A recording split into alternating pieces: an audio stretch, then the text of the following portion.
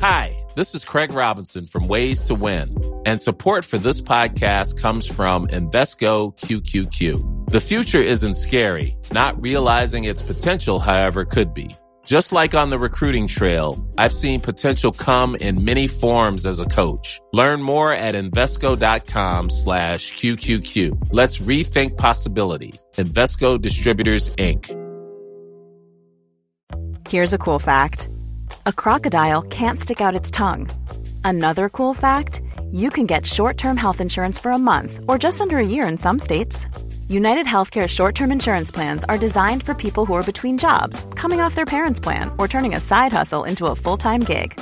Underwritten by Golden Rule Insurance Company, they offer flexible, budget-friendly coverage with access to a nationwide network of doctors and hospitals. Get more cool facts about United Healthcare short-term plans at uh1.com.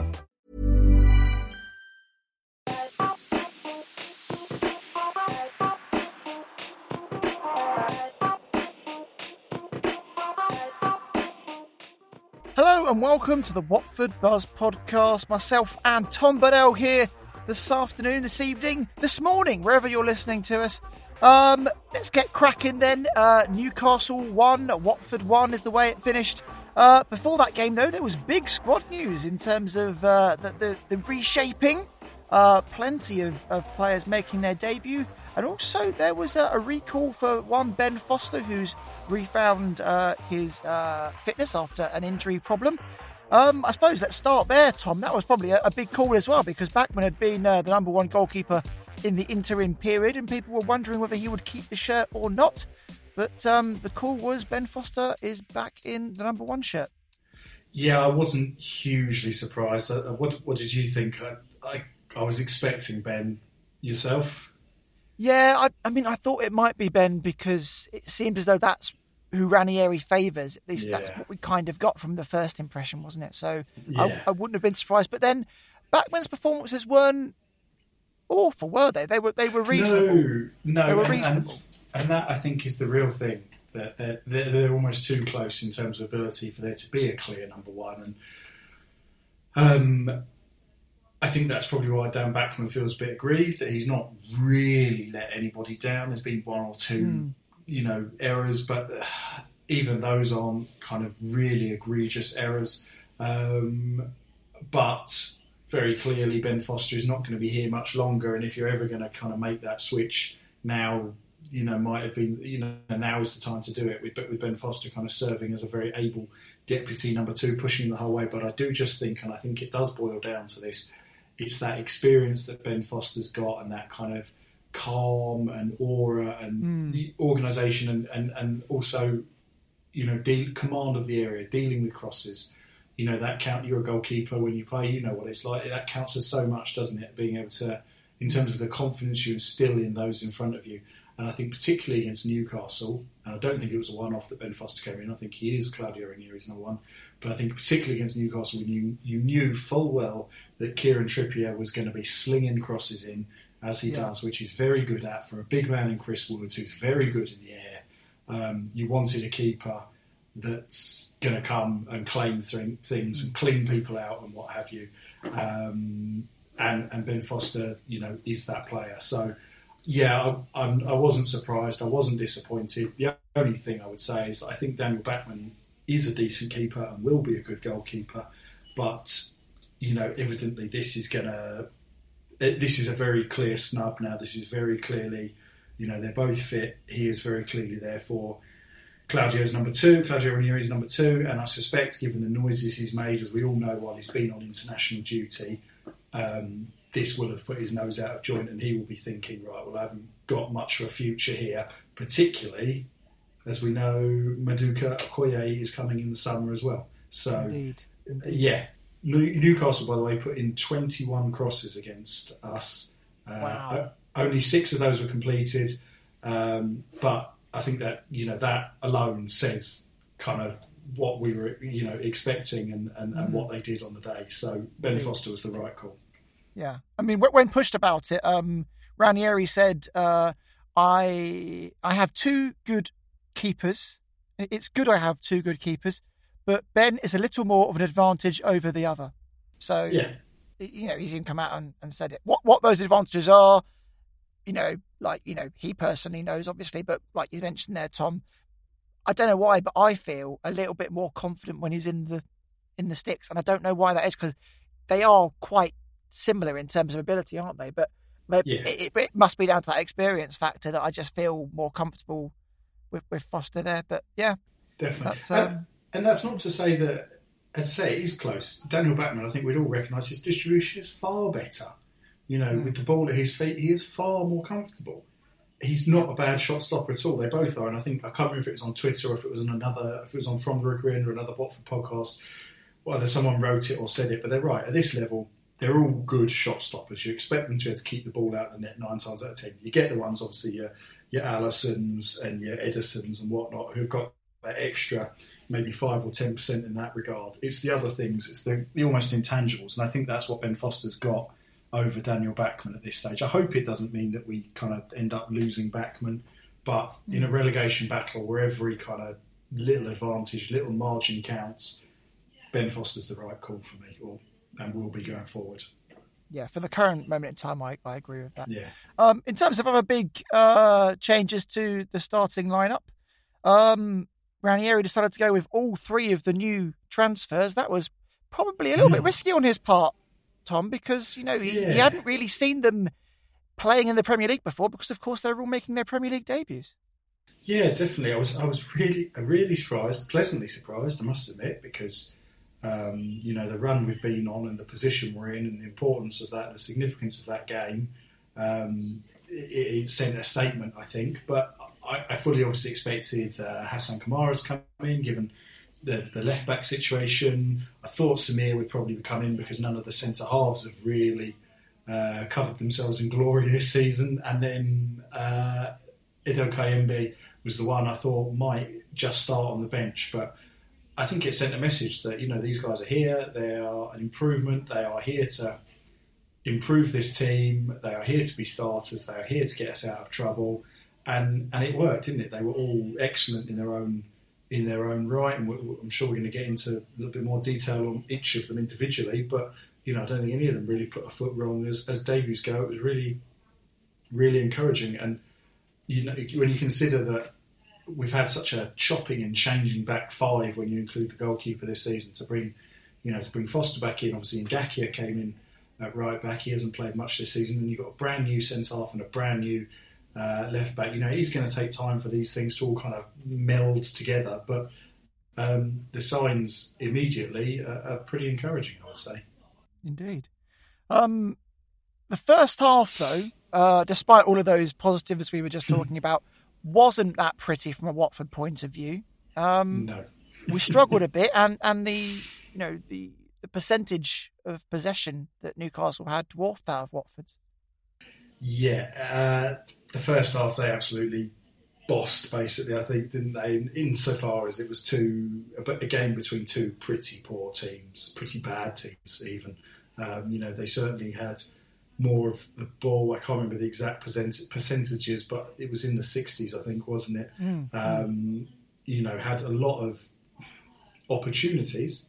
Didn't hit the target, obviously. Chris Woods flicked at least one header over, and they were putting a lot of crosses into the box as we kind of anticipated down that right-hand side. The combination of Ryan Fraser and Kieran Trippier was... There was a clear plan, wasn't there? That's it, yeah. That's it. You don't have to be a Jordan level of analyst to understand what they were trying to do. They were really funneling. And why not? They were coming up against a left-back that was not only brand new to the Premier League and to Watford, but had, not played a whole lot of football recently for one reason or another before leaving France. So,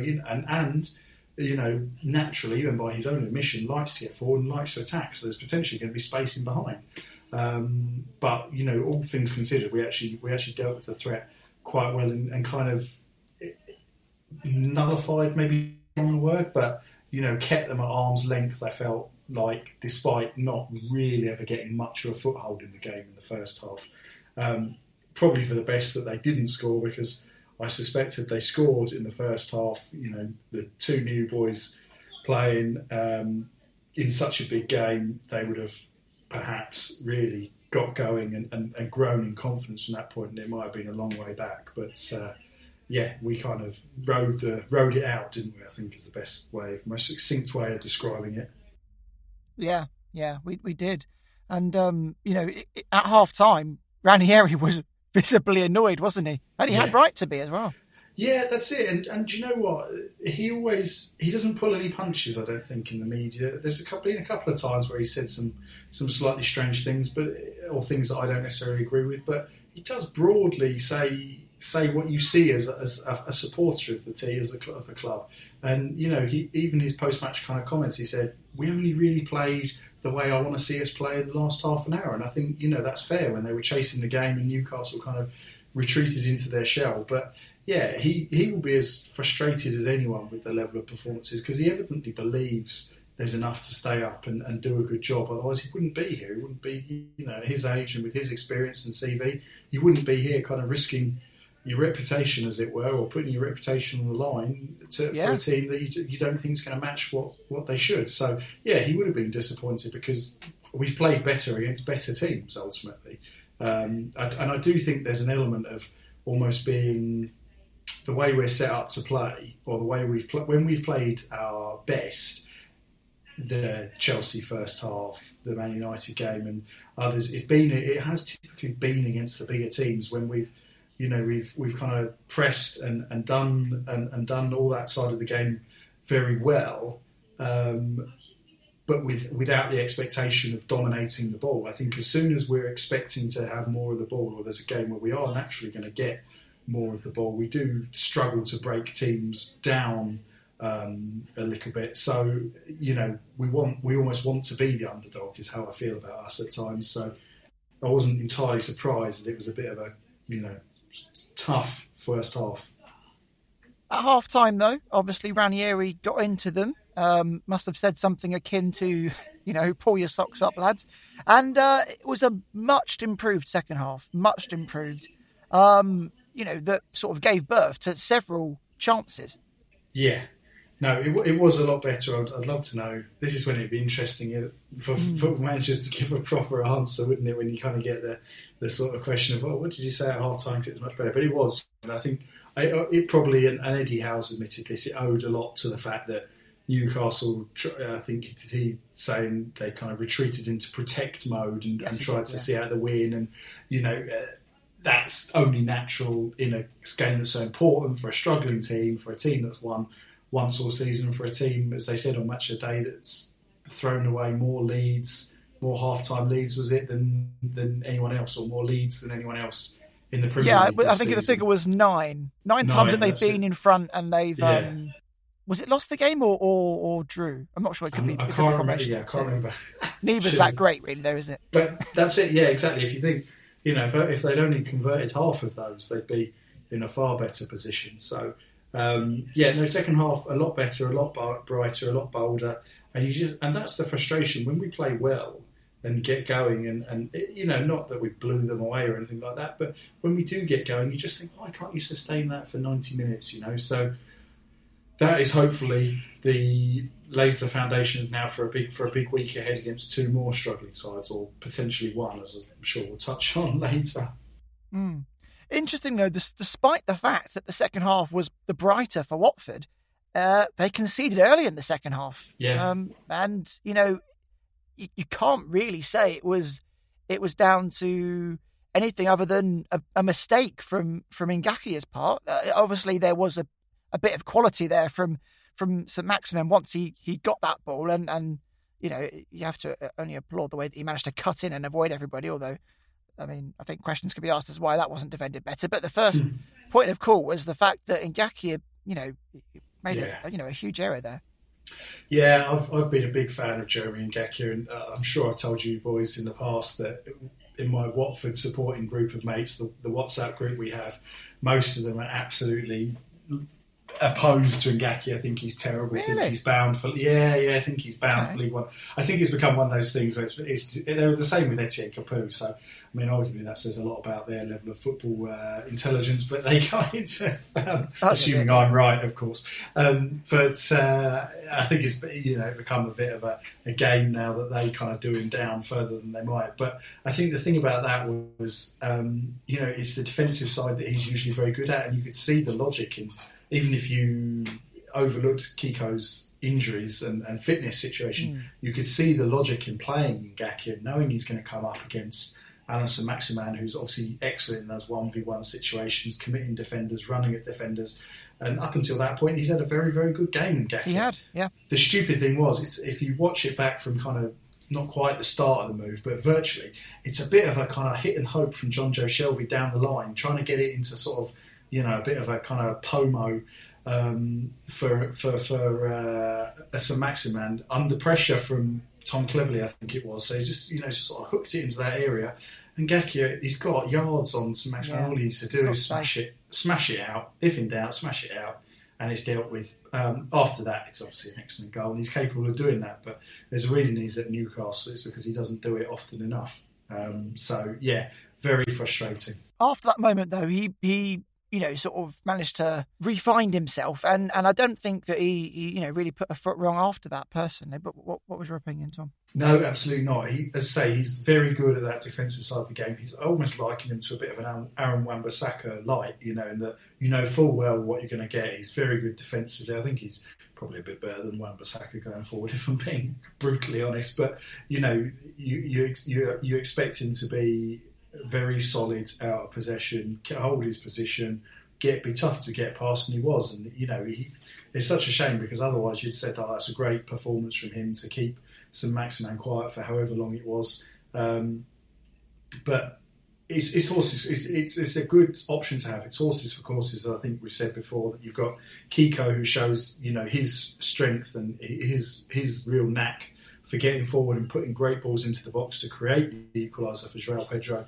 And you've got Ngakia, who prior to that point had been pretty damn solid. So, having said all that, I obviously said last week I wouldn't mind signing a right back, and that was the area I targeted in my recruitment search. So, call me a hypocrite. But... Well, I think that's because ideally you'd love a mixture of a Kiko and an Ngakia all wrapped into one, wouldn't you? Well, that's it, exactly. And that player probably costs £50 million plus, unfortunately. So, one day maybe. Yeah. It wasn't just Watford that had a mistake in them, albeit maybe just one. Newcastle had a few, particularly the likes of Lascelles and Shah were giving the ball away and giving Watford opportunities to counter and to get themselves, in the end, more chances on goal than Newcastle ended up having. The first one fell to Joshua King. What was your opinion of that one, Tom? If you know the one I'm talking about here, it's where he was sort of played through, and he maybe could have done a little bit better. Although, to be fair, Dubravka came out very quickly and was able to close it down. Yeah, lovely ball through Edo Kayembe, one of the two chances he created. Lovely little kind of slide rule pass with the left foot to get him through. It's the sort of opportunity I suspect he would have quite liked it, Joshua King, to take it a little bit more, or have it a little bit more centrally, because the angle he's at really helps Dubravka, doesn't it? It comes out and makes a very good save, actually, to smother kind of on the apex of the 6-yard box. But it's a really nice ball, really, really presentable opportunity, and it's one of those where on another day, or if we were in a bit better nick, perhaps he would have scored it, put it away, and then you get the equaliser quite quickly or quite soon after, and it's a different game. Potentially we go on and win it. But yeah, I really like Joshua King as well. Maybe he hasn't got the goals he deserves this season, his performances, but I think he's a proper centre forward, isn't he? He can play on the last shoulder, he can hold the ball up, bring others into play, quite happy going wide, leading the line, playing in a 1, playing in a 2. I think that's one of the better signings we made last summer. Yeah, it was a good opportunity. I think I'm maybe doing a little bit harshly there. It was a great save from Dubravka. He came out really quickly, closed down the space. And in fact, that wasn't even the best opportunity for Watford, was it really? I think we were the one where we're talking about here. It was Dennis who set it up for Moussa Sissoko. And how How Sissoko managed to miss that one, Tom? I mean, I I'm still wondering myself now. I think I could have put that in, you know. It's become a bit of a trope, hasn't it? That Moussa Sissoko can't shoot for toffee. Well, it's true, ultimately. He is a fantastic player and, one of the better bits of business that we've done, or that we did, I should say, last summer. In my mind, I kind of remember him being a goal-scoring midfielder at Newcastle, you know, doing a lot of the things he does now. You know, being very rangy, very powerful, going box to box and so on. And I think they got quite a lot of joy out of him playing him kind of right of a three behind the main striker. And I just pulled it up, and to be fair, he only ever got a maximum of 5 goals in the season at Newcastle, which, you know... that explains a lot, doesn't it? For us, I mean, that would make a huge difference, having a midfielder who could chip in with 4 or 5 goals. But you can see why he's never really done much more than that, can't you? Because, as you say, it's such a good ball and such a good position he's in. You know, nobody between him and Dubravka is there, and if he just gets his head over it, you know, Dubravka's a good keeper, no guarantee he's going to score, but if he just gets his head over it and hammers it towards that far bottom corner, you know, it's got more than decent chance of going in. To place it over the bar and not make Dubravka work at all was just absolutely criminal. But yeah, you just wish it was someone else in that position, don't you? That popped up there to get the pass from Dennis. And at 85 minutes, I've got to say, I'm not sure if I felt as though the goal would come. I thought it might be one of those days where they squeak away with the victory. You know, they must have thought that the job was, you know, more or less there. They'd taken off their main man in St. Maximin, yeah. And you know, we'd kind of played our last hand. Interestingly, Dennis came off for Cucho Hernandez, and we also brought on Kiko Femenia for Jeremy Ngakia, and both played their part. Femenia came up trumps for us, didn't he? It was a beautiful little 1-2. He got to the ball first, whipped it in, beautiful cross, and then where that header came from, I don't know. I wasn't expecting Pedro to get the leap like he did. Not. Fantastic touch and really nicely worked goal overall. To be honest, you know, breaks it up. It's either Sissoko or Kayembe, isn't it, who breaks it up in midfield, and then, you know, a few of them get involved. And it's actually João Pedro who really kind of gets the move going, holds it up on the left-hand side over there, you know, looks, has the presence of mind to not rush it, helps it out to the right-hand side. And as you say, Cucho and Kiko play the 1-2. And as we said earlier, you know, Kiko is one of the real... you know, going forward, he's probably the one defender who's really confident going forward and comfortable going forward. He's got good delivery on him some of the time it's crap, but you know, he is a good crosser of the ball generally, and it's a really good ball and a fantastic header. You know, he's still got a lot to do there, João Pedro, to get his head in there. And you know, Jamal Lascelles, I don't think he's the player that, you know, that was expected to be when he was younger, but you know, you would reasonably say, despite his height, he is strong, good in the air, and so on and so forth, backed up by the fact that he won more aerial duels than anyone else on the day. The player after him was Samir with 5, Jamal Lascelles won 12, but obviously, crucially, he did not win that one. And, you know, João Pedro, it's just sheer force of will and determination, wasn't it, that got him there and got him in ahead of Lascelles and tucked it away as well. So, no, really well created goal, really well finished off João Pedro, and you know, he's not just someone who can score the nice goals, is he? You know, the goal away at Derby and so on and so forth. He scores the scrappy, nasty, horrible goals, and he is a really, really good player. And that was just him demonstrating that side of his game perfectly. Yeah, back-to-back goals for him now, and he's just going from strength to strength, isn't he? It feels like when you're watching him, you can just see him improving. Yeah, in front of your eyes. Yeah.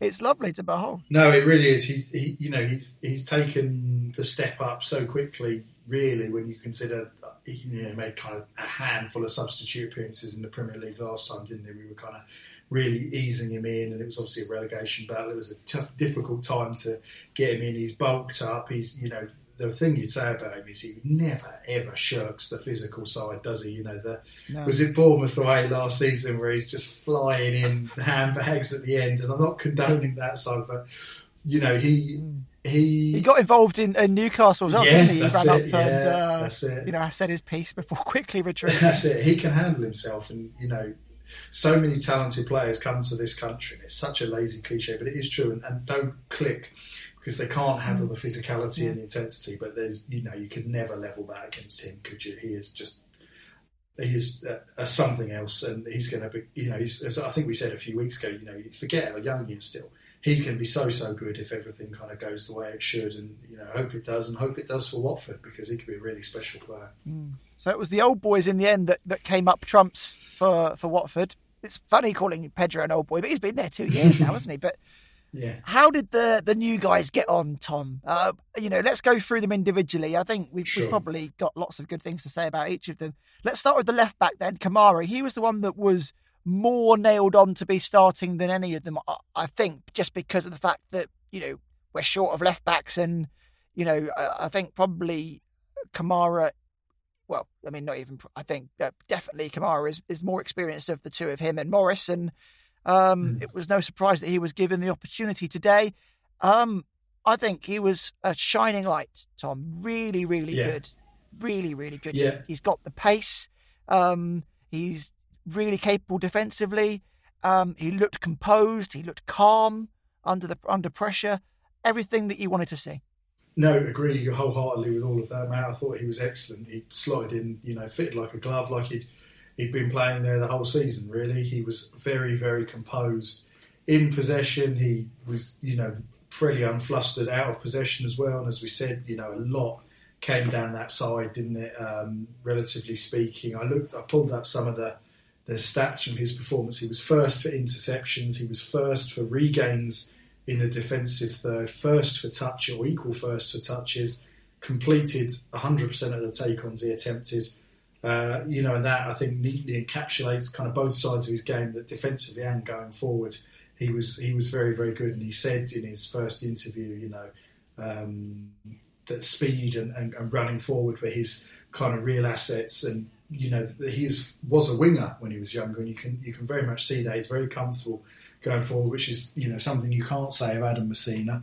But, quite a lot of the time when you get that with a fullback, you see the attacking side of their game, you think, oh yeah, great fullback, but actually they're not very good when they're running towards their own goal or trying to, do the defensive side of the game. But, you couldn't level that against him. He was really, really good defensively, and kind of minimised the threat that they had, Newcastle, down the left-hand side. So I think he's going to prove to be a really, really smart pickup. I think it's telling as well that we went out and signed. He's 27, which is a great age in the sense of established and kind of been around the block a bit, knows what he's doing.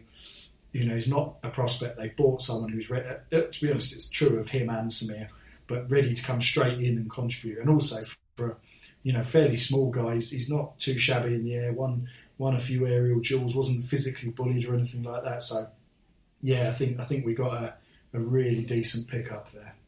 Yeah, and if the fee is to be believed as well, the reported fee has come out today as being in the region of an initial fee of 1.7 million, which is it's a steal, isn't it? Yeah, it is. I think it's a maximum of 4 million is what it'll end up being, isn't it? Adam Leventhal reports. I wouldn't be surprised if we end up paying every that's cent it. of that. But on the basis of the Newcastle game, you're not going to object, are you? A left back has long felt like it's a bit of nostalgia for you, but left back has long felt like a problem position, hasn't it? Right back to when Paul Robinson left midway through the 03-04 season. It's always felt like and even the guys that have come in and done well for a bit became kind of susceptible eventually. I'm thinking Holebas, I'm thinking Daniel Pudil, etc. It feels like we've had a lot of left backs, and none of them have really fully convinced for any length of time. Hopefully, Hassan Kamara is the one to buck that trend. But yeah, it was a really encouraging first display from him. First performance from him, given he hadn't played, I don't think I'm right in saying, 90 minutes since November. So he was never going to be 100% match sharp either. But he stuck to his job really diligently, read the game well, evidently, nicked in there and nicked the ball off the toes of Newcastle players several times, and wasn't really ever caught out of position from memory from his forward forays, of which there were plenty as well. So, yeah, I'm really, really impressed with him on the basis of 90 minutes. I think this is a lot about him as well, that he was willing to trade, playing for Nice, who are battling to, win Ligue 1, for a team like Watford, who are battling to stay in the Premier League. I mean, it's going from one end of the division to the other.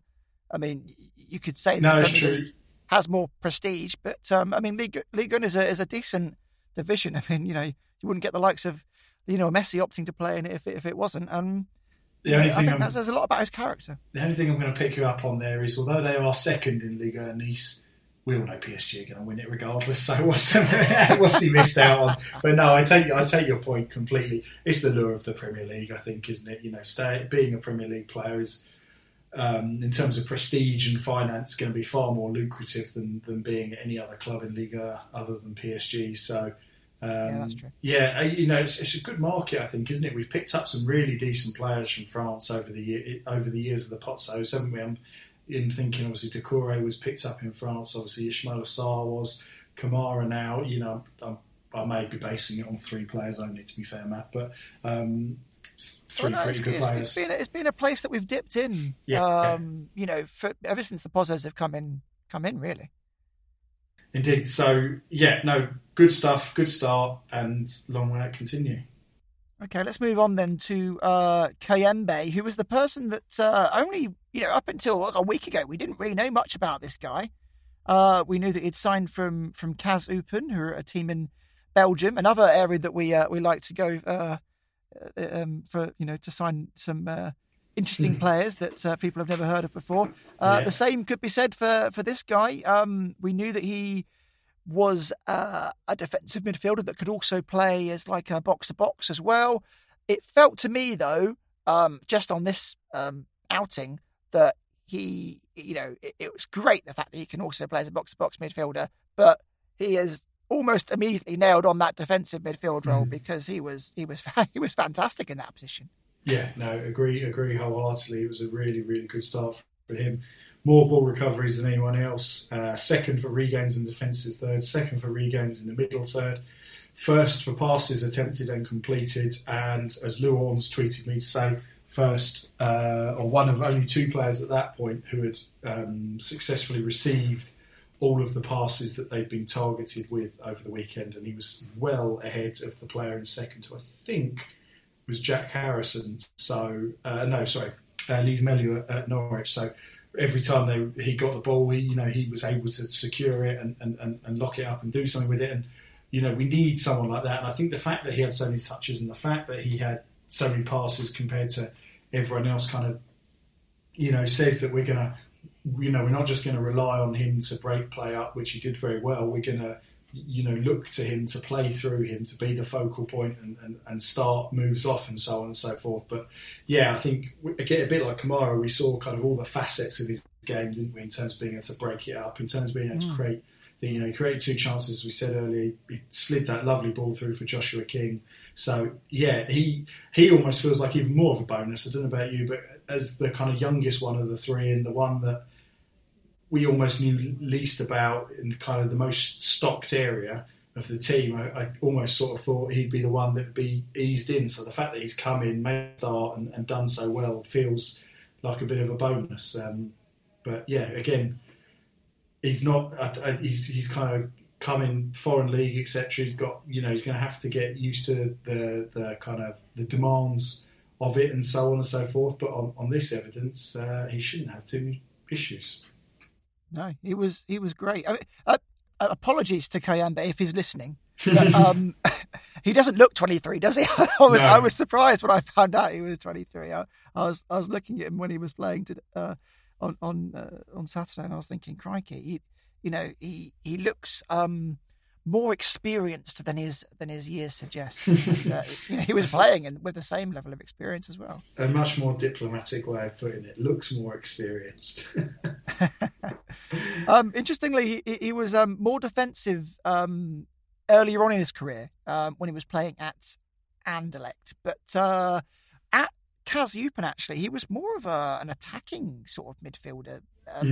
So, I mean, I did mention that earlier, that he's got that adaptability, and it's good to be able to have that, especially when, we do get the likes of Imran Louza back. Well, that's it. It's going to create a nice dilemma now, isn't it? If he continues to do well over the next couple of weeks or however long Louza's in Cameroon for AFCON, he was kind of the holder of that number 6 spot, wasn't he, before he went away? Obviously, we love Musa Sissoko. Tom Cleverley's been really good as that pressing midfielder, as we've said. Juraj Kucka, despite his faults, is clearly an option. So, we've got options in that central midfield role, and it's probably, it's important that they can all do different aspects. And Peter Atiba as well. That's it, and Peter Atiba's come back, and, I've kind of forgotten about him, to be quite honest. Yeah. And then I saw in the injury update, he's back on grass or something, isn't he? So he's going to be back sooner than I anticipated. So, yeah, and I say it's important they all can do different sort of facets of the game. I think, if one of them's pushed on, then somebody else needs to be able to sit in, or vice versa. So I think in Kayembe we've got somebody who's very comfortable in a variety of roles. So that can't be a bad thing. Mm. And then of course the latest man to have been announced, although we've known for a good week and more, that Samir joined from Udinese, another experienced player, probably with more of a recognisable name, at least to English fans, but probably that's due to the fact that he's been at Udinese. So, Watford fans probably have a little eye on Udinese as to potentially who we're going to be getting next. And I am extremely impressed with his debut. He seemed very composed. He's strong in the tackle. It's lovely to have a left-footed defender as well, because it just adds so much more balance to the even in a back four. Just to have him on the left-hand side of the two in the middle, and I felt as though it improved Cathcart's game as well. Yeah, I think it is an underrated thing, isn't it? Having a left-footed centre half or a left-footed central midfielder on the left side there, because it just means that they can open their body up and they can go both ways, doesn't it? Whereas if it's a righty, it's so much slower, it's so much more evident. There were several occasions where he just did that, just let the ball come across his body, opened it up and could go out to the left as well. So it gives us another option, makes us a little bit less predictable, and out of possession, as a pure defender, he was strong, he was aggressive, he was front foot, trying to get tight to people, stop them getting anywhere. Won his aerial battles, won his physical battles. He just 27-year-old centre half just comes in, knows does it all without any fuss. The fact that he's a regular at Udinese and was captain quite often, I think, as well. As I said before on last week's show, I think speaks volumes, doesn't it? That that resource is needed. There's a greater need for him at Watford than there is at Udinese right now, who have signed 2 centre halves. I see Benkovic and Pablo Mari from Arsenal. So if there's any chance of us offloading a centre half to Udinese, I think that is gone now, incidentally. But yeah, he's not going to get bullied. He's not going to get mucked around. He's just going to come in and really just sort of plug and play, isn't he? He knows exactly what's expected. He will have tougher challenges than playing against Chris. Well, and that's a very fair point, because Chris Wood is big and strong, a bit quicker than maybe give him credit for, relatively speaking, for a big guy. But you know what to expect from him, don't you? And we knew what to expect from Newcastle with him and Kieran Trippier just hooking crosses in his direction. So someone like Samir is going to relish that battle all day long. It'll be interesting to see how he deals with a kind of a Mo Salah or someone of that ilk, who's little nippy, very very pacey guy who's going to be constantly trying to get around the back of him. But so far so good. That'll be yes, that'll be the acid test. Hopefully it boots him up into Rose Ed. But yes, on this evidence, no reason why not.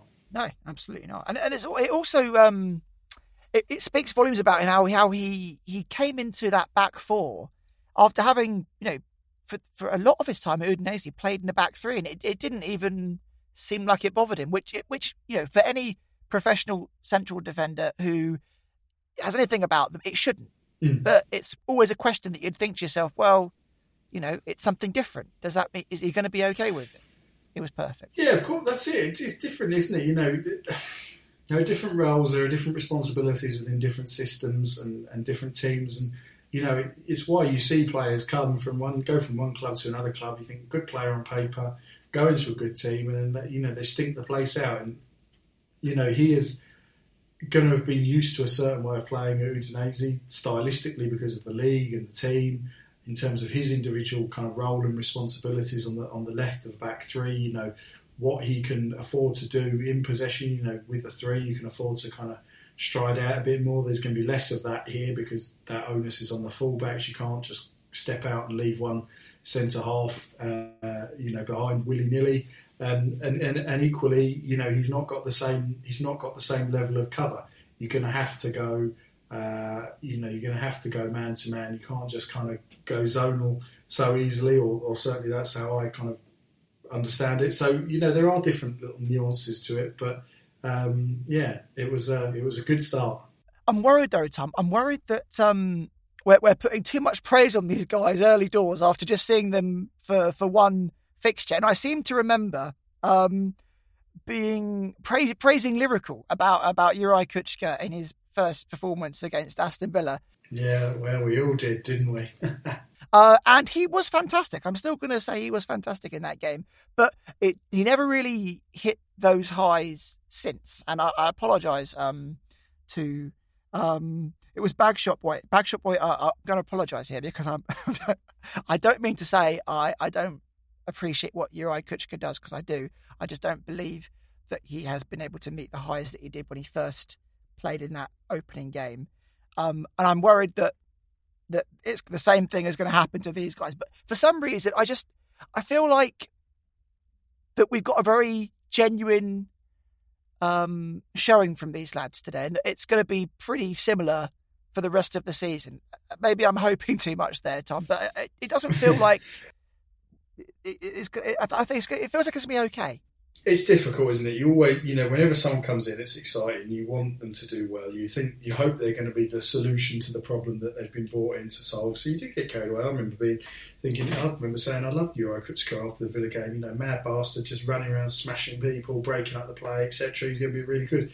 And I don't think he's bad. And I don't think he's probably been too different to what he was on the opening day of the season necessarily. But it's kind of coloured by the context of the season and the results and whatnot, and a few errors that have crept in and whatnot. So yeah, we were, if they did well, we were bound to be positive about the three new lads.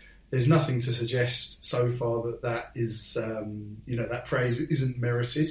And you've just got to hope that, given all the circumstances, lack of minutes, coming into a new league, struggling team, difficult game, that they've given a good account of themselves and will continue to do so. But yeah, there wasn't any kind of nagging issue, I don't think, with any of them that made you think, oh well, that might be a bit of a concern down the line. So yeah, I'm kind of more positive about them than the performance, but that's okay. And at the end of the day, that 1-1 result is a much bigger positive for Watford than it is for Newcastle. So, Well, that's the thing. I asked on Twitter in advance, what constitutes a good week for us, assuming there are 3 games in terms of points? What's the minimum kind of acceptable points tally? And there were it was interesting actually, kind of anything from kind of 3 points to 9 points is the minimum that people would accept. But I think for us, it was a must not lose game. And for Newcastle, it was a must-win, and they didn't. So I feel far better being in our situation than theirs. Right, let's end with the last piece of news then that we haven't had a chance to put on because it kind of broke whilst we were in that gap after potting. And Papa Guy, or Guy, or however you pronounce it, I still don't know, has been handed a 4-month playing ban, and Marseille, the team that he plays for, have been given a 2-window transfer ban and told to pay Watford around about €2.5 million in damages. Case is going still. It's still ongoing, and it's gone to CAS, I believe, because Marseille are contesting. Not that I don't blame them, but I'm not sure if they've got much of a leg to stand on. It feels like justice, Tom. Yeah, it does. I must admit, one of those strange cases, isn't he? He'll probably end up being a quiz question for Watford fans in the future or something. It's a shame. I feel a little bit sorry for Pap Guy, to be honest with you. I suspect it's a situation where he's been kind of misled or kind of, I don't know, manipulated a little bit by his agent. I'm purely guesswork here. I'm sure his intentions were good and so on and so forth. So I feel for him a little bit in that respect, but also it's quite nice for once to be not kind of like beat down on as a little club that we've kind of stood up for ourselves, and we've got as you say, kind of 2.5 million in damages, and we've sought kind of recompense for being cheated out of a player, as it were, in the first place. So, arguably, his value to us could have been even greater than that, I suppose. If he'd come in and been the kind of missing piece of the midfield puzzle before now, maybe we wouldn't be in the situation we're in. So, absolutely right of the club to go after this situation with this kind of dogged determination, try and seek a resolution, and hopefully that shows that we are not to be messed with in future. Yeah, a big punishment from FIFA. I guess they're trying to make a standpoint to stop players from doing this in the future. Yeah, well, that's it. I suspect this probably happens more than we realise, depending on what's reported and obviously what kind of comes into our orbit as Watford fans. But, and this is why I wonder if the agent is really largely to blame here rather than Gay himself. But you do hear about, and it was only this week I was reading about a player who plays for Stuttgart called Silas, who it turned out had changed his name and age under kind of duress from his agent, and so he kind of said he was younger than he was and changed his name, and all this kind of thing, and said it was kind of under duress from his agent. He felt kind of scared to speak out and say anything, and he was hit with a ban as well that ruled him out for 3 months. He's back now. He's a very, very good kind of young player, forward, come wing back.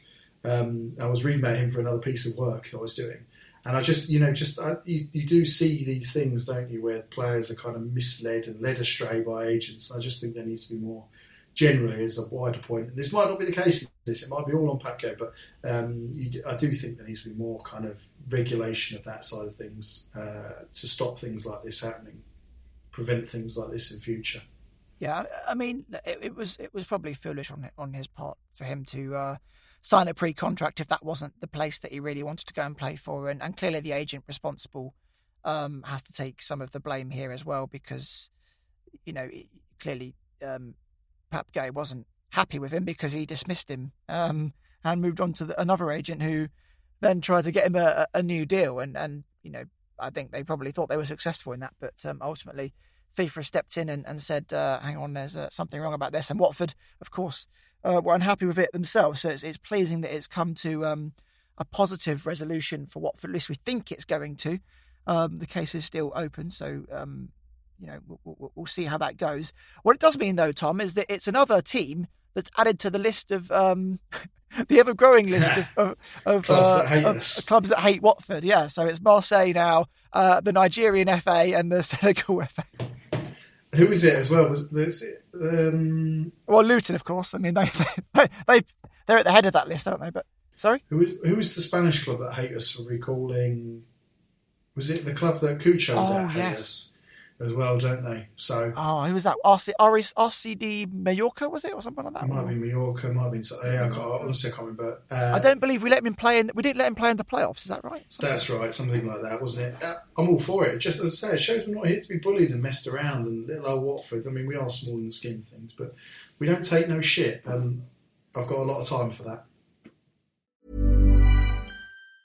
Hiring for your small business? If you're not looking for professionals on LinkedIn, you're looking in the wrong place. That's like looking for your car keys in a fish tank. LinkedIn helps you hire professionals you can't find anywhere else, even those who aren't actively searching for a new job but might be open to the perfect role. In a given month, over 70% of LinkedIn users don't even visit other leading job sites. So start looking in the right place. With LinkedIn, you can hire professionals like a professional. Post your free job on linkedin.com/people today. Hey there, it's Michelle Norris. I'm host of a podcast called Your Mama's Kitchen. When I travel, I'm usually looking for a way to find a taste of home when I'm not at home. And one of the things I love to do when I am at home is entertain. And Airbnb allows me to do that. When I was in California recently, I rented a house that had a great kitchen. And when we were sitting around the table, we were all thinking, we're in someone else's house. Someone could be in all of our homes as well. If you have a home, but you're not always at home, you have an Airbnb. Your home might be worth more than you think. Find out how much at airbnb.com/host. Hey, Dave. Yeah, Randy. Since we founded Bombas, we've always said our socks, underwear, and T-shirts are super soft. Any new ideas? Maybe sublimely soft. Or disgustingly cozy. Wait, what? I got it. Bombas. Absurdly comfortable essentials for yourself And for those facing homelessness. because one purchased equals one donated. Wow, did we just write an ad? Yes. Bombas. Big comfort for everyone. Go to bombas.com/ACAST and use code ACAST for 20% off your first purchase. And as if by magic, Tom has been replaced by Jordan. Jordan, welcome back. It's nice to have you. Tom and I have just been discussing about all of the Newcastle stuff, so let's move smoothly on and talk about, I suppose it was going to be Burnley, but it's now going to be Norwich. Let's briefly talk about why it's not going to be Burnley anymore, and that's because Burnley have told us that the game has been postponed, and, there are some reports going around that they've kind of played the system a bit, is what I've been hearing, but I don't know if we can be that annoyed with them, because didn't we do a similar thing to them, Jordan? Yeah, the reverse fixture was, that's lack of a better term, our fault, wasn't it? I don't know, there've been reports of that. I know there's some controversy, especially because they had the same evening they fielded their under-23 side. And they played and obviously fulfilled their fixture, and there's an argument that they could have done the same, or included those players, into the first team. The difference was when we travelled there, because the test was so late, we didn't have the under-23s travelling with us that we could have included in the squad otherwise. So that'd be the main difference there. But yeah, it's frustrating. I think you could argue it would have been a good time to play Burnley. But yeah, it's unfortunate. Well, a couple of big factors was the fact that Cornet is away with the AFCON, which may not be the case when we have that game rescheduled. And also, they're only recently getting over the loss of Wood. So, they haven't been able to replace him yet. So it would have been a good opportunity to play them. Although it does now open up the opportunity to have a bit more rest ahead of Norwich. So, there's positives and negatives of this one, Jordan. Yeah, pros and cons. I still think on the balance of things, I'd like to have played them now. But we just have to deal with what's in front of us now and kind of look at Norwich, because the Burnley one is out of the question, I'm afraid. Indeed. So moving on to Norwich then, another positive is it's home, which is always good. But I suppose a negative is that we're coming up against the Norwich, who are a bit rejuvenated after getting a very decent 2-0 victory against Everton. Yeah, they did. It was a bit of a weird game. Everton were pretty poor at the same time. I still don't think Norwich are fantastic. I think they've still got plenty of issues themselves, and I still feel the same way I did previously. I think it's still a must-win game, and it's one that we should have some hope in winning. I think Norwich do have some frailties, and I think it's a team we should be looking to capitalise on, regardless of a good result against Everton. Yeah, they've been struggling this season, Jordan. So not really a good time to play them. But I suppose the issues that they've had previously are still inherent within their squad. But they've got a new leader in Dean Smith now, who is he's changed the structure there, and he's given the guys a bit of a lift. So, that manager bounce that sometimes people look for. Yeah, I think somewhat.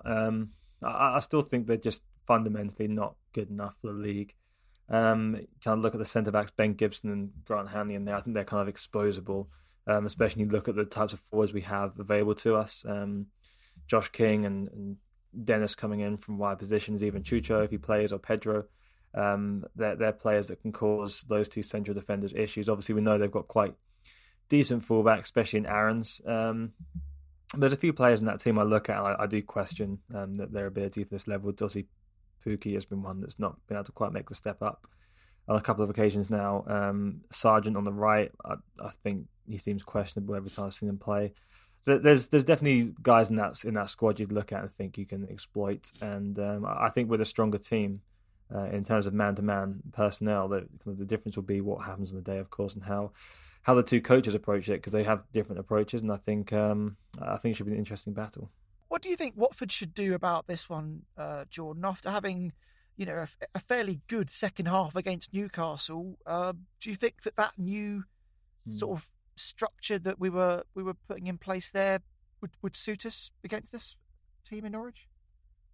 Yeah, I wasn't overly impressed with our structure against Newcastle in terms of kind of creating chances. I thought we were quite passive for large portions, which is always what we fear. There's one thing being off the ball and not have much possession, but you can still be assertive in the way you do that. I thought against Newcastle we kind of pushed around a little bit too much and really just quite reactive. I hope against Norwich, if we were to do something similar, it'd be a little bit more, a little bit more intensity, a little bit more aggression, and hopefully trying to be a little bit more proactive in those situations. But it'd be interesting to see, because I don't think they're going to be too dominant in possession against us. It won't maybe allow us that opportunity to counter-attack and play in the way that Ranieri has tried to get us to do. We might have to be a little bit more kind of in control, have a little bit more possession and try and work things from different spaces. And that can be a problem for us, especially when you look at midfield. We're not that kind of creative midfielder. We don't have that in there really. So when we do have a lot of the ball, it can be difficult for us to avoid just kind of hitting those wide areas and becoming a little bit predictable. So I think if we are to play in that manner, then we have to make sure that when we don't have the ball, we're forcing Norwich into making some turnovers. I spoke to Tom a little bit about this, but I would love to get your opinion on the new lads and how they settled in. I'm talking about, of course, Kamara, Samir and Kiembe. I'll start with Kiembe. I think he fit in well. He travelled with the ball nicely. He was a nice compliment to Sissoko. Looked for the ball, got possession, played it cleanly, didn't lose the ball much. Wasn't overly impactful in possession, but he, as I said, kept things clean and didn't cost us there. I thought he took up some good positions defensively. And considering it was his first game in the Premier League, I thought he'd be slotted in well and did a decent job. I don't think he was amazing, but I think it was a good debut. I thought Samir, I was more impressed with Samir. I thought he controlled Wood well. Kind of what we talked about coming into the game. He has got that kind of long gait and was able to get his foot ahead a couple of times. Controlled his space well. Wasn't overly aggressive, but was there when he needed to be. Good on the ball. I think probably, I'm struggling to think now, but I'd say it's probably up there for one of our better centre-back performances of the season. I thought he looked assured and controlled, which is exactly what we wanted to see from a centre-back incoming. And then Kamara, I thought he grew into the game. A couple of loose passes early on, but I think what I like about him is he's always looking to play the ball forwards. He can turn, and he's not afraid to try and beat the man on him, which can be a risk at times, but I like to see the positivity from him. And of course, driving with the ball forwards, he was very good. There's a couple of times he got forward and got to the byline and created some problem going the other way, which is obviously something we'd like to see. He's quite a different fullback to Massenet, but I think he maybe offers something a little bit more along the lines of what we see from Kiko on the right, which is very good, because we've lacked some of that balance on the left-hand side for quite a while now. And I thought he was, in my opinion, after the game kind of finished, as the game went on, I'd say he's probably the best out of the three on the day, but Samir close behind for me. Yeah, it was very exciting, wasn't he? I loved how he just seemed so calm on the ball, and he made the right choices as well, which I think is so important. It's one of the big differentials between an experienced player and someone that's not experienced. I think too, I know it gets talked about a lot with fullbacks in particular, but recovery speed is also important. He can take a couple of risks. He made a couple of mistakes, but he was able to recover and he is able to get back into position. He can travel up the pitch, but he's also fast enough to get back in and be in the right position should the counter-attack kind of materialise. And yeah, I think also too in regards to the fullbacks, I thought we kind of saw the difference between him and Ngakia even when they have the ball. I think, as you're saying there, the comfort and the ease in which he plays it and looks to play forward. He can play it in midfield. I think that's one thing that Ngakia is kind of missing a little bit, and I think he kind of showed that, kind of emphasised it, seeing Kamara on the left. And again, I thought another aspect of his game was quite positive was how well he actually rose the aerial challenges too. For a 5'8", 5'9" player, he had a good spring. He wasn't losing a lot of the aerial balls. He was contesting well, and I thought it was a really good all-round performance, honestly. Yeah, absolutely. The defence, last Saturday against Newcastle, were up predominantly against a tall guy in Wood who's very good in the air, and like you said there, that they managed to deal with him quite well. I wonder how they'll deal with someone like Adam Ida and Timu Pukki, who are a lot more about movements off the ball and sort of working the space and good runs. It's a different type of defending. It is. We've been playing with a relatively deep line, and as long as there's a kind of understanding between the centre backs and their jobs, and in terms of who they're kind of the spaces they're covering, it's something they should be capable of. I don't worry too much with the two that we're most likely going to see. especially Samir. I think he's good at reading those runs and being in the right position. I think that's something he does well. And as you say, it's a different sort of task, but I don't think it's something that we can't contain. Both those two, Pukki and Ida, they can be dangerous, of course. I know Ida scored against Everton as well, but I do think that we have the ability in defence to kind of contain those two, and as long as we can kind of stop the service to them a little bit quicker and make it a little bit less clean, not quite allow them the kind of the sort of delivery, the sort of balls they want, then I'd still be quite confident we're able to defend against those two. Was you surprised at all that it was Shiralta that was dropped in favour of Samir rather than Cathcart? Yeah, a little. But I mean, having said that, Shiralta he had made some mistakes in the previous outing. He had a poor game the game previous, didn't he? He didn't manage to get hold of his man at all. He he gave away the penalty, in fact, didn't he? So he looked cumbersome at times in that game, and I think Ranieri is not going to kind of stand for that for very long. And Cathcart is what he is. He's a known quantity, but he's definitely not the sort of player that expect to kind of be clumsy and like oafish in those positions. So maybe that's enough to make a decision. I think Shiralta can be a bit stiff. That's him defending in space is something we discussed previously too. And even when he first joined the club, that was one of the early issues that was discussed with him. And maybe when you're playing a little bit more aggressively, if your fullbacks could be playing a little bit higher up and you're expecting him to have to cover kind of those more lateral positions a little bit more, that might be the difference between him and Cathcart or him and Samir. Okay. Right, now, Jordan, I owe you a bit of an apology here because a couple of pods ago, maybe even in the last pod, I'm not sure, we were talking about transfers that we liked the look of and what sort of areas we were looking at, and you sort of put your hand up and said, guys, I think we should be looking for a winger. And I shot you down immediately. I said, no, it's not going to happen.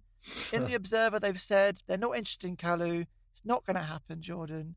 You can tell us your choices for the wide attacker. I'm sure I'd be interested, but it's not going to happen. And guess what happened? Well, apology accepted, Matt. Thanks for. They went ahead and signed Kalu. Yeah. It hasn't officially been announced. I should say, but the sources we've got now are pretty much backing that this one's happened. Pretty concrete at this point. So I'm eating a bit of humble pie here, but that's football, isn't it? Yeah, it is. Well, look, I mean, I'm just making judgment the same as everyone else. But thanks for your apology. It means a lot. Well, why don't you tell us a little bit about him? You've had a chance to have a little look at him today, Jordan.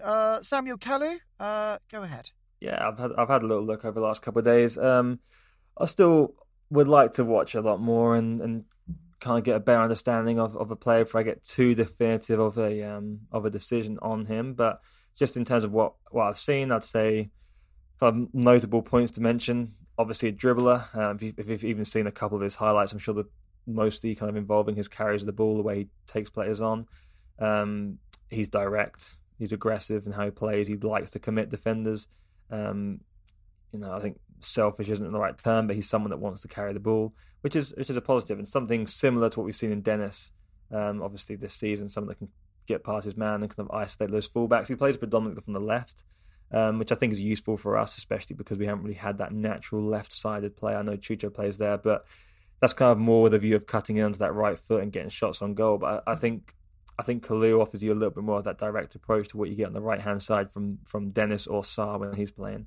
Not quite as I personally, from what I've seen, I wouldn't say it's quite as complete as either of those two. Definitely a little bit more raw. Could be a little bit loose in possession. He does get dispossessed on occasion, of course, as well, just through the nature of his game.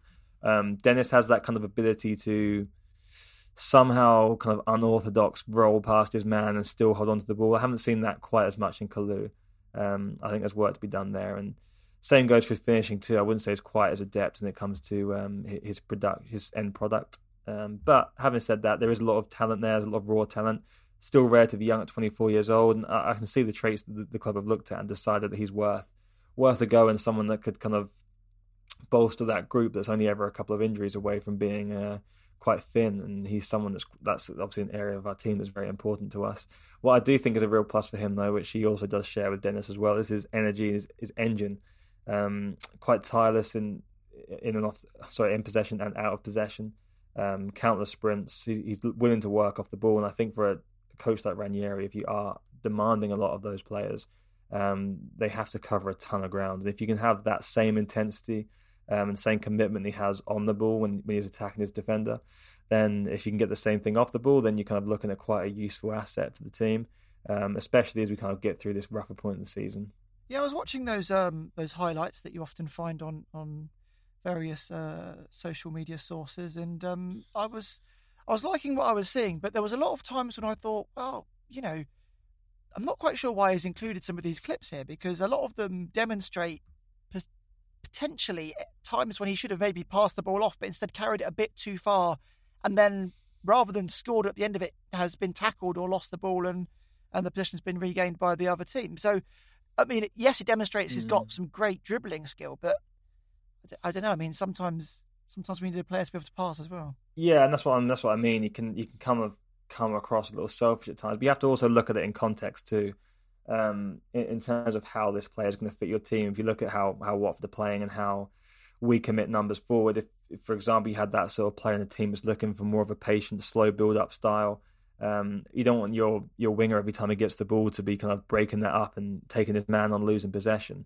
When you're trying to build that kind of slower approach. But for a team like us, with so much of our game being centered around counter-attacking or direct wing play, you're going to ask your winger to be doing that a little bit more often. He's not going to have the same passing options, and perhaps not going to be kind of asked to contribute as much in the build-up from a kind of shorter passing perspective. So it might be that he fits and suits the role at Watford more than he does at Bordeaux, or wherever else he could be.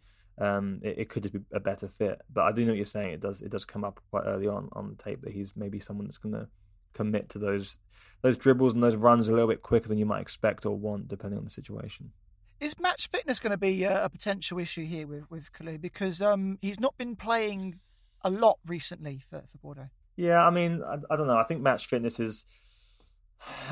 I don't know. I'm not convinced that's so much of a thing. I think fitness and sharpness maybe kind of the two that I think get a little bit too crossed over. In terms of fitness, the guy should be ready to play as long as he's been keeping himself in good shape and going through the training sessions appropriately and doing his work outside of the training sessions that you'd expect of a professional at that age. Then he should be ready to go, especially midway through the season, regardless if he's been playing or not. The sharpness in terms of just kind of feel of the game, that might be a little bit off, because as you say, he's not got an absolute ton of minutes, 422 in all competitions this season, so it's not a great deal.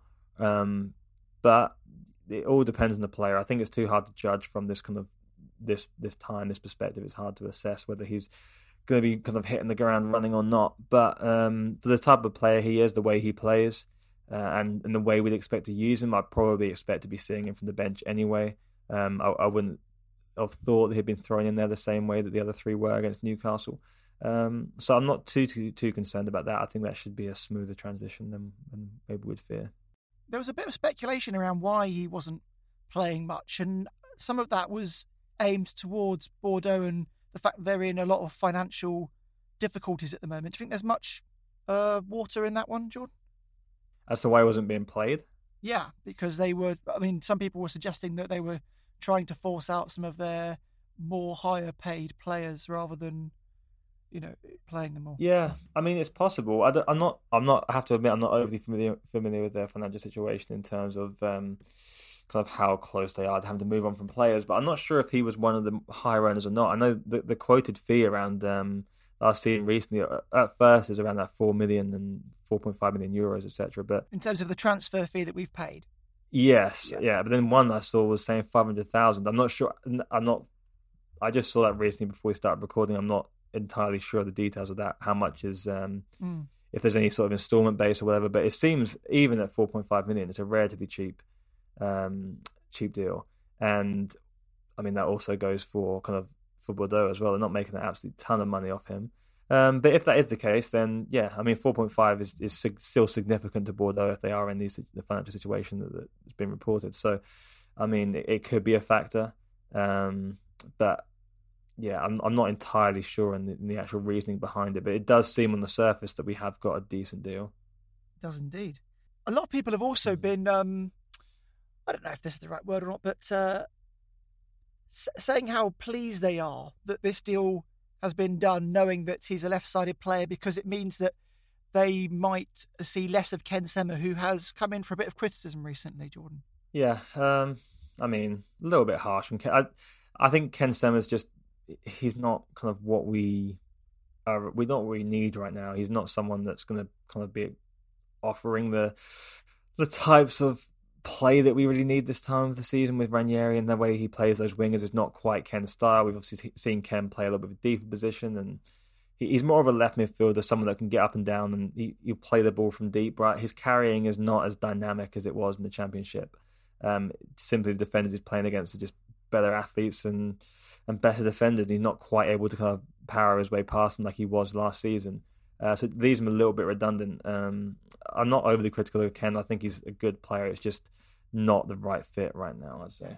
So you're expecting that he would come in and, maybe a bit like the other guys, be, waiting on the sidelines for a week or two before they're sort of introduced, or do you think that we might see him on the bench as early as Norwich?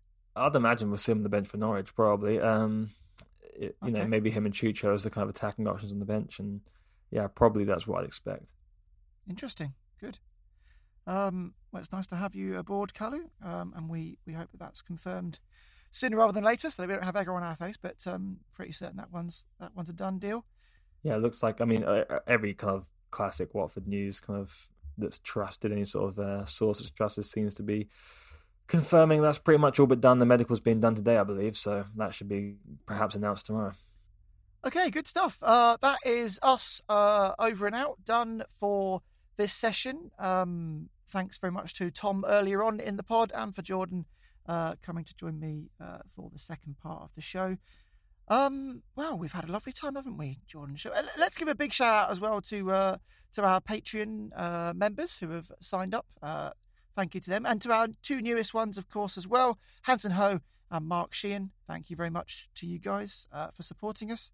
It's appreciated. If you would like to join them, all you have to do is go to Watford Buzz Podcast on Patreon, and you can support them just Thanks like a lot, those guys. Appreciate it.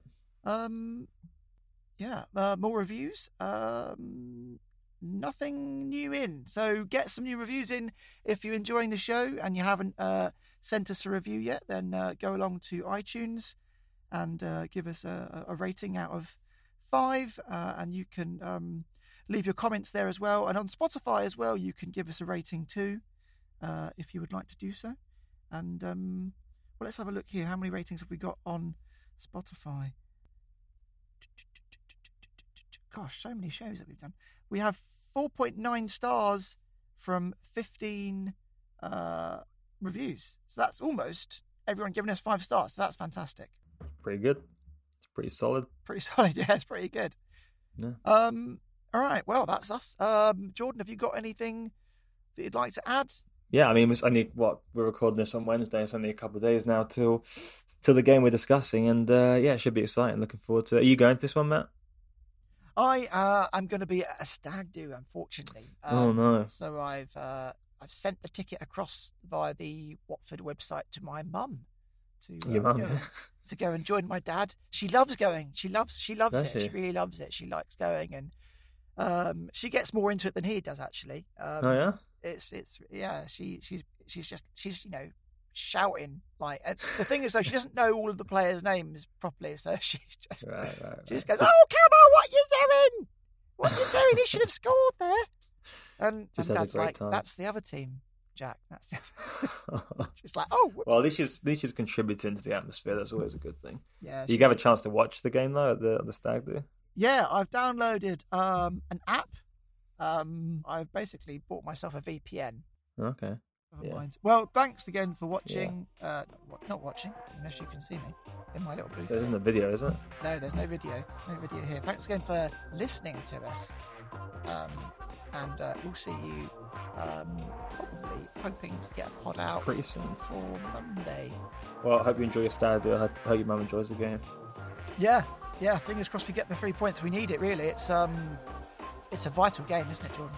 Oh yeah, I mean, this is the week we talked about. Obviously, the Burnley one got shifted around, but this is the the second of the important ones at least, so we have to come out of it with something. And if you finish this week with 5 points, I think you'd be feeling pretty good. Yeah, I think you'd be pretty happy with that, wouldn't you? Fingers crossed, 3 points. I hope you enjoy your stag do, and I'll catch you guys later. All right, see you later.